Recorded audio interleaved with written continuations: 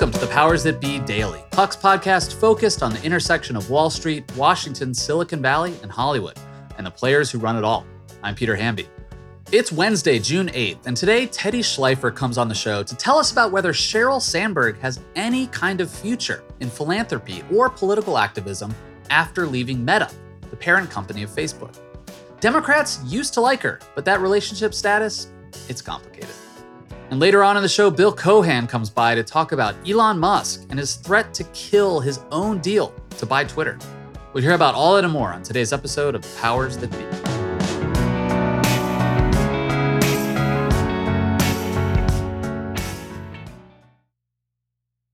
Quick math. The less your business spends on operations, on multiple systems, on delivering your product or service, the more margin you have and the more money you keep. But with higher expenses on materials, employees, distribution, and borrowing, everything costs more. So to reduce costs and headaches, smart businesses are graduating to NetSuite by Oracle.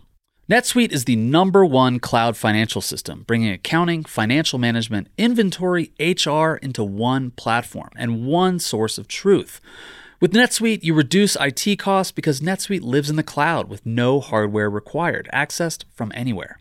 You cut the cost of maintaining multiple systems because you've got one unified business management suite. You improve efficiency by bringing all your major business processes into one platform, slashing manual tasks and errors. Over 37,000 companies have already made the move, so do the math. See how you profit with NetSuite. By popular demand, NetSuite has extended its one-of-a-kind flexible financing program for a few more weeks. Head to netsuite.com/powersthatbe, netsuite.com/powersthatbe. That's netsuite.com/powersthatbe. Happy Wednesday, everybody. I am joined today by Teddy Schleifer, who is up in the Bay. Go Warriors in this very narrow situation of Warriors Celtics. Indeed. Teddy, Sheryl Sandberg announced last week that she was leaving Meta, nay Facebook, after over a decade there, 13 years? Yeah, 13.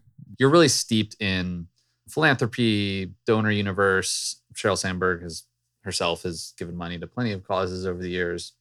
What is her legacy in the world of donors? It feels like she's still going to be able to go to like nice receptions and she'll still headline events and she'll still do image rehab and all that sort of stuff. She's not toxic, right? Are you talking about 2022 Sheryl Sandberg or 2015 Sheryl Sandberg? 2015 Sheryl Sandberg, Peter, as you may remember, was going to be Hillary Clinton's Treasury Secretary. She was, a feminist icon, the author of, an extraordinarily popular book, which was aging pretty well at the time. And she was, as traditional a Democratic power player that you can find. That is not Sheryl Sandberg in 2022. And the reason I wanted to write about Sheryl this week and sort of her pivot post-Facebook to politics and to philanthropy is something that I've heard definitely from more lefty fundraisers and more lefty political and philanthropic operatives over the last couple of years, which is that, is she toxic? I don't want to overstate it, but I think there are a lot of Democratic bundlers or finance types who think that Facebook was a democracy-destroying tech platform that facilitated genocide and facilitated January 6th, and that Sheryl Sandberg was responsible. And that means taking Sheryl Sandberg's money, sort of launders her reputation in the political world or in the philanthropic world post-Facebook, and frankly, gives her an entree back into public life. Now, this is not Donald Trump post-January 6th or Mark Meadows or Mick Mulvaney getting kind of a CBS News contributorship. But I don't think you should understate the hostility toward Sheryl from the left. Honestly, Peter, it's an open question. I don't know is the answer. People have short memories, and if there's enough zeros at the end of the check, Sheryl Sandberg is going to be headlining, the Emily List Gala in 2032, just like she could in 2012. But there's also a universe in which Democrats, driven in part by their hostility to tech writ large, and I think their hostility to Facebook specifically, and to Sheryl Sandberg specifically, some of which is probably gendered, to be sure, where Sheryl becomes a persona non grata in Democratic politics. But this is something I've heard reliably over the last couple of years. whether or not the Sheryl money is kind of equivalent to oil money or to cigarette money. The starting gun on this kind of ethical debate starts now because Sheryl is saying after Facebook that she's in full bore into kind of becoming some sort of mega donor.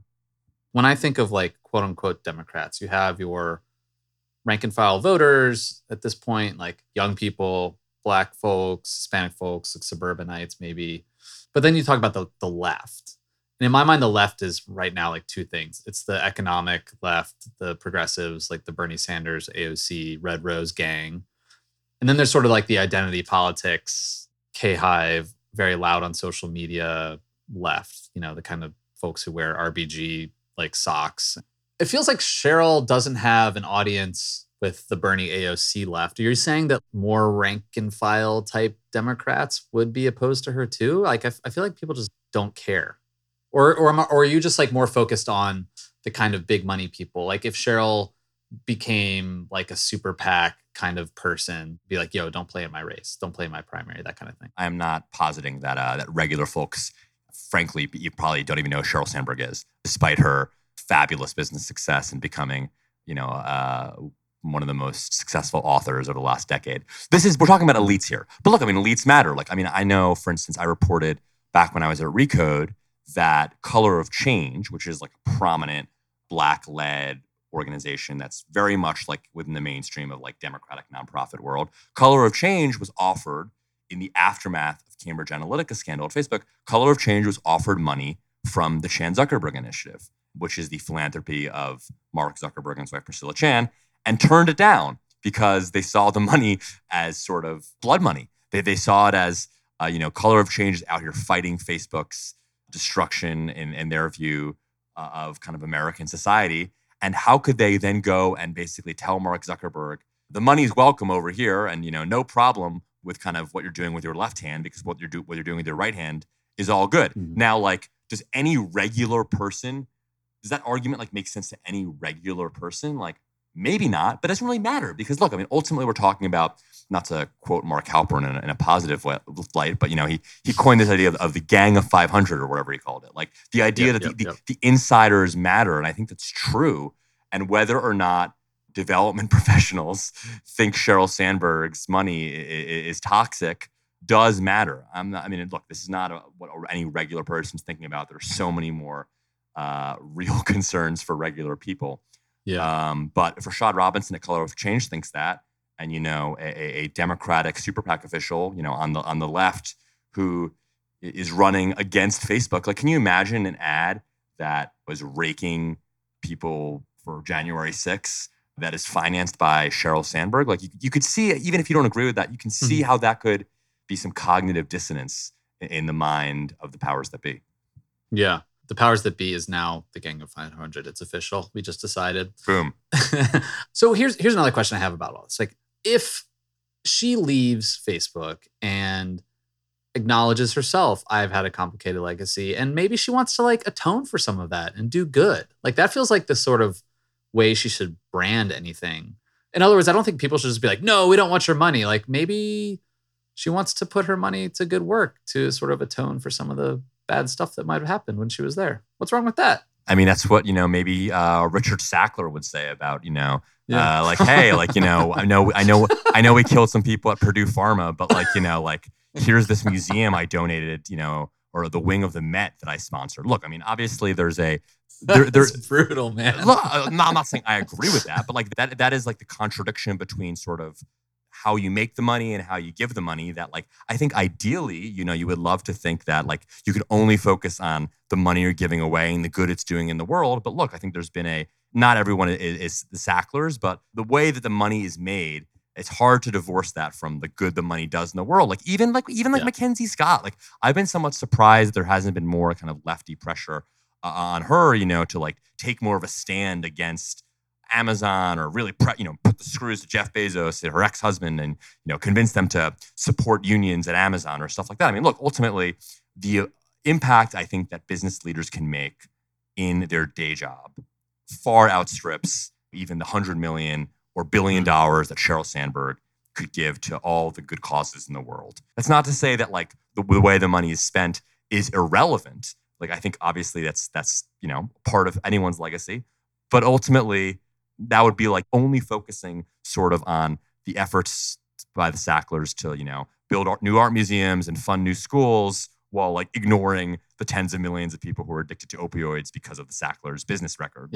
Like I think any kind of honest assessment of any business leader's legacy has to reckon with both what they do in their day job and kind of what they do after they leave. All the philanthropy donor stuff aside, just to put a punctuation mark on it, do you think that Sheryl Sandberg could ever run for office and win as a Democrat? Peter, I do not. I mean, I don't think like Mark Zuckerberg was going to run for president in 2016, but people are like addicted to these narratives that could Sheryl run for senator in California? I mean, look, there's a lot of qualified people who could be elected office holders. There's a lot of qualified business leaders that could. I'll take the bet here that Sheryl Sandberg will not be an elected official anytime soon. All right, man. Take it easy. Talk soon. Bye.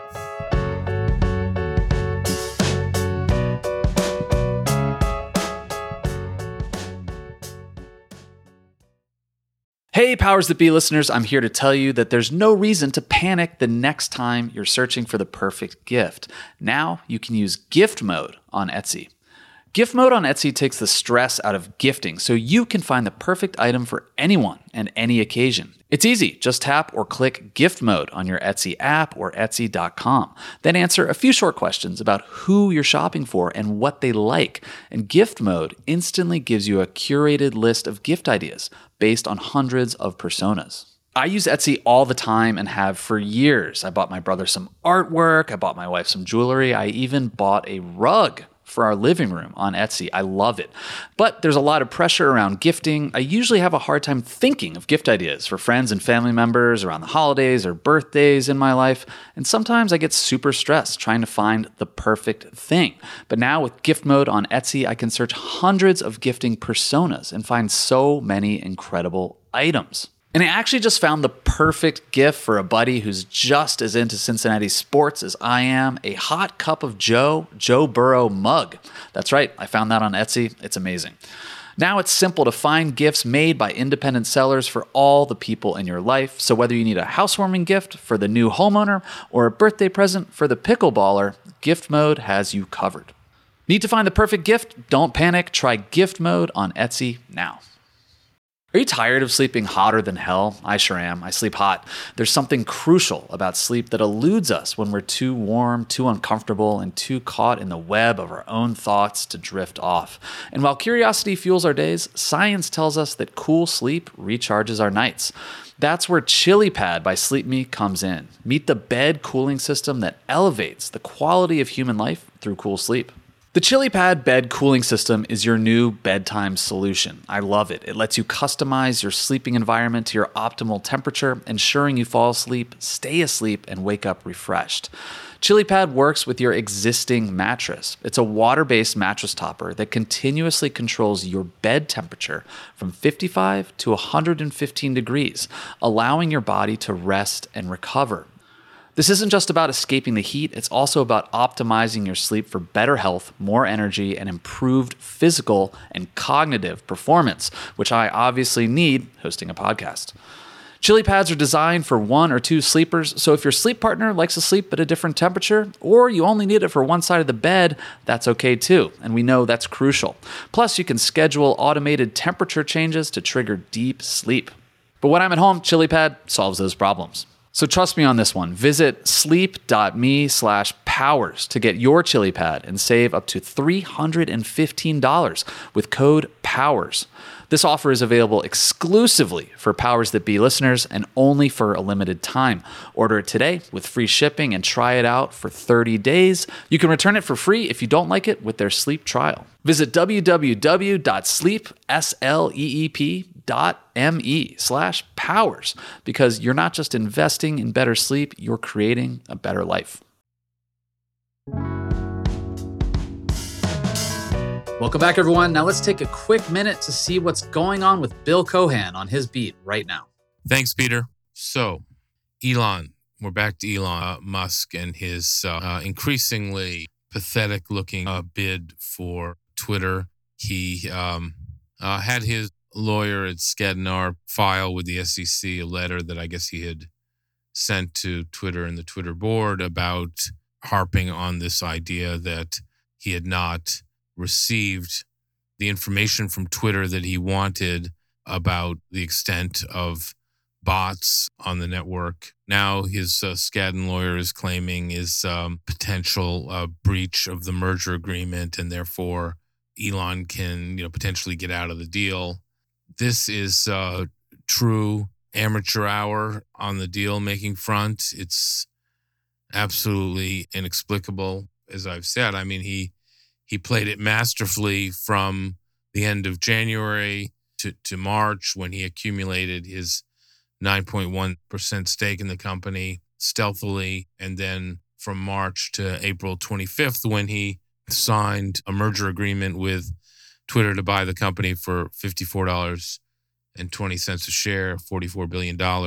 Again, that was played beautifully. It's clear that he was listening to his financial advisors, sort of boxed the Twitter board in, gave them no choice.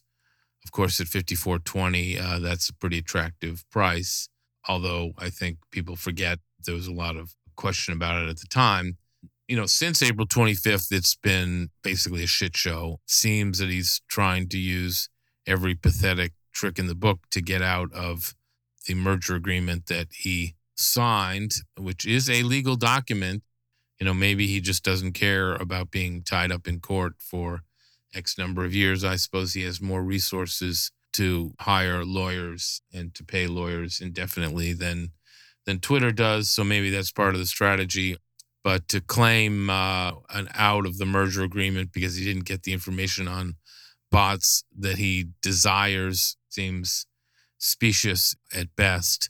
I suspect that he made a new offer for Twitter in the last few weeks, when he's been relatively quiet on the Twitter front anyway. He's been relatively quiet about the Twitter deal. I suspect in the last few weeks he made a new offer, and for the sake of fun and argument, I think that might have been at $44.20, in keeping with his $4.20 preference for the numbers $4.20. Okay, let's assume it was at $44.20. It's clear that did not go over well with the Twitter board, and either they rejected it or laughed at it or said it was a non-starter. And now he's gone back to being openly critical of Twitter and the Twitter board and the information that he's getting or not getting, or claims he's not getting, and now is acting like a petulant child again, pretending that he didn't sign a merger agreement, and he's, preparing to walk away from the deal. It's always sort of in the subjunctive, something he may do, threatening to do. I mean, this is really taken a turn for the worse. And I think if he persists in this way, frankly, he'll never do another deal in this town again. He will have so badly damaged his reputation for deal doing. And again, maybe he doesn't care, but I think 3 strikes and you're out. The first strike was the Solar City deal. The second strike was the pretend going private deal, where he said he had funding secured when he didn't, and now this. So with Elon, you don't know whether he cares or not. I presume he doesn't really care. It's just so bizarre that he would put a public company through this, mishigas, if I may use that word. And who's been hurt here? Well, Twitter shareholders will be severely hurt when this all unwinds, if he walks away. The arbitrageurs who thought they were going to get $54.20 in cash, and now the stock is trading, in the high 30s, they're going to get really singed. This may go down as one of the worst ARB deals in history if and when he walks away from it. It's a weird game he's playing. It's unprofessional. It's unprecedented. It's childish. It's clear he's not listening to his advisors anymore, or they've lost control of him. And it might very well be a fact that he doesn't care. He's the world's richest guy, and so he can do what he wants, and it'll be okay because he's the world's richest guy. But this is well beyond the boundaries of normal deal doing, and this is sort of clear indication of a guy who doesn't really care whether he has a good reputation for doing deals or not, because this would be the third strike and therefore would put him sort of in the Donald Trump category of deal doers. And I would expect that after this, Wall Street will want to have nothing to do with him, which is a very dangerous game for him to play, considering Tesla needs plenty of capital, that SpaceX needs plenty of capital, and the Boring Company need plenty of capital. So to piss off sources of capital in this way is a very sort of petulant, childish behavior. Maybe he doesn't care, and maybe he'll surprise us yet and actually follow through in some way, but I'm not getting that sense right now. But more on this always at puck.news, and thank you for listening. Thanks so much for listening to another episode of The Powers That Be. As a reminder, The Powers That Be is the official podcast of Puck. We'd like to thank Ben Landy, Liz Goff, and Alex Bigler for their editorial and production guidance. If you like what you hear, please share with a friend. It really helps us keep delivering the inside scoop that only Puck can offer. Follow us on Twitter at Puck News. I'm Peter Hamby. See you tomorrow. This has been a presentation of Cadence 13 Studios. Please listen, rate, review, and follow all episodes wherever you get your podcasts. The Powers That Be Daily is executive produced by John Kelly, co-founder of Puck, and Chris Corcoran, chief content officer and founding partner of Cadence 13.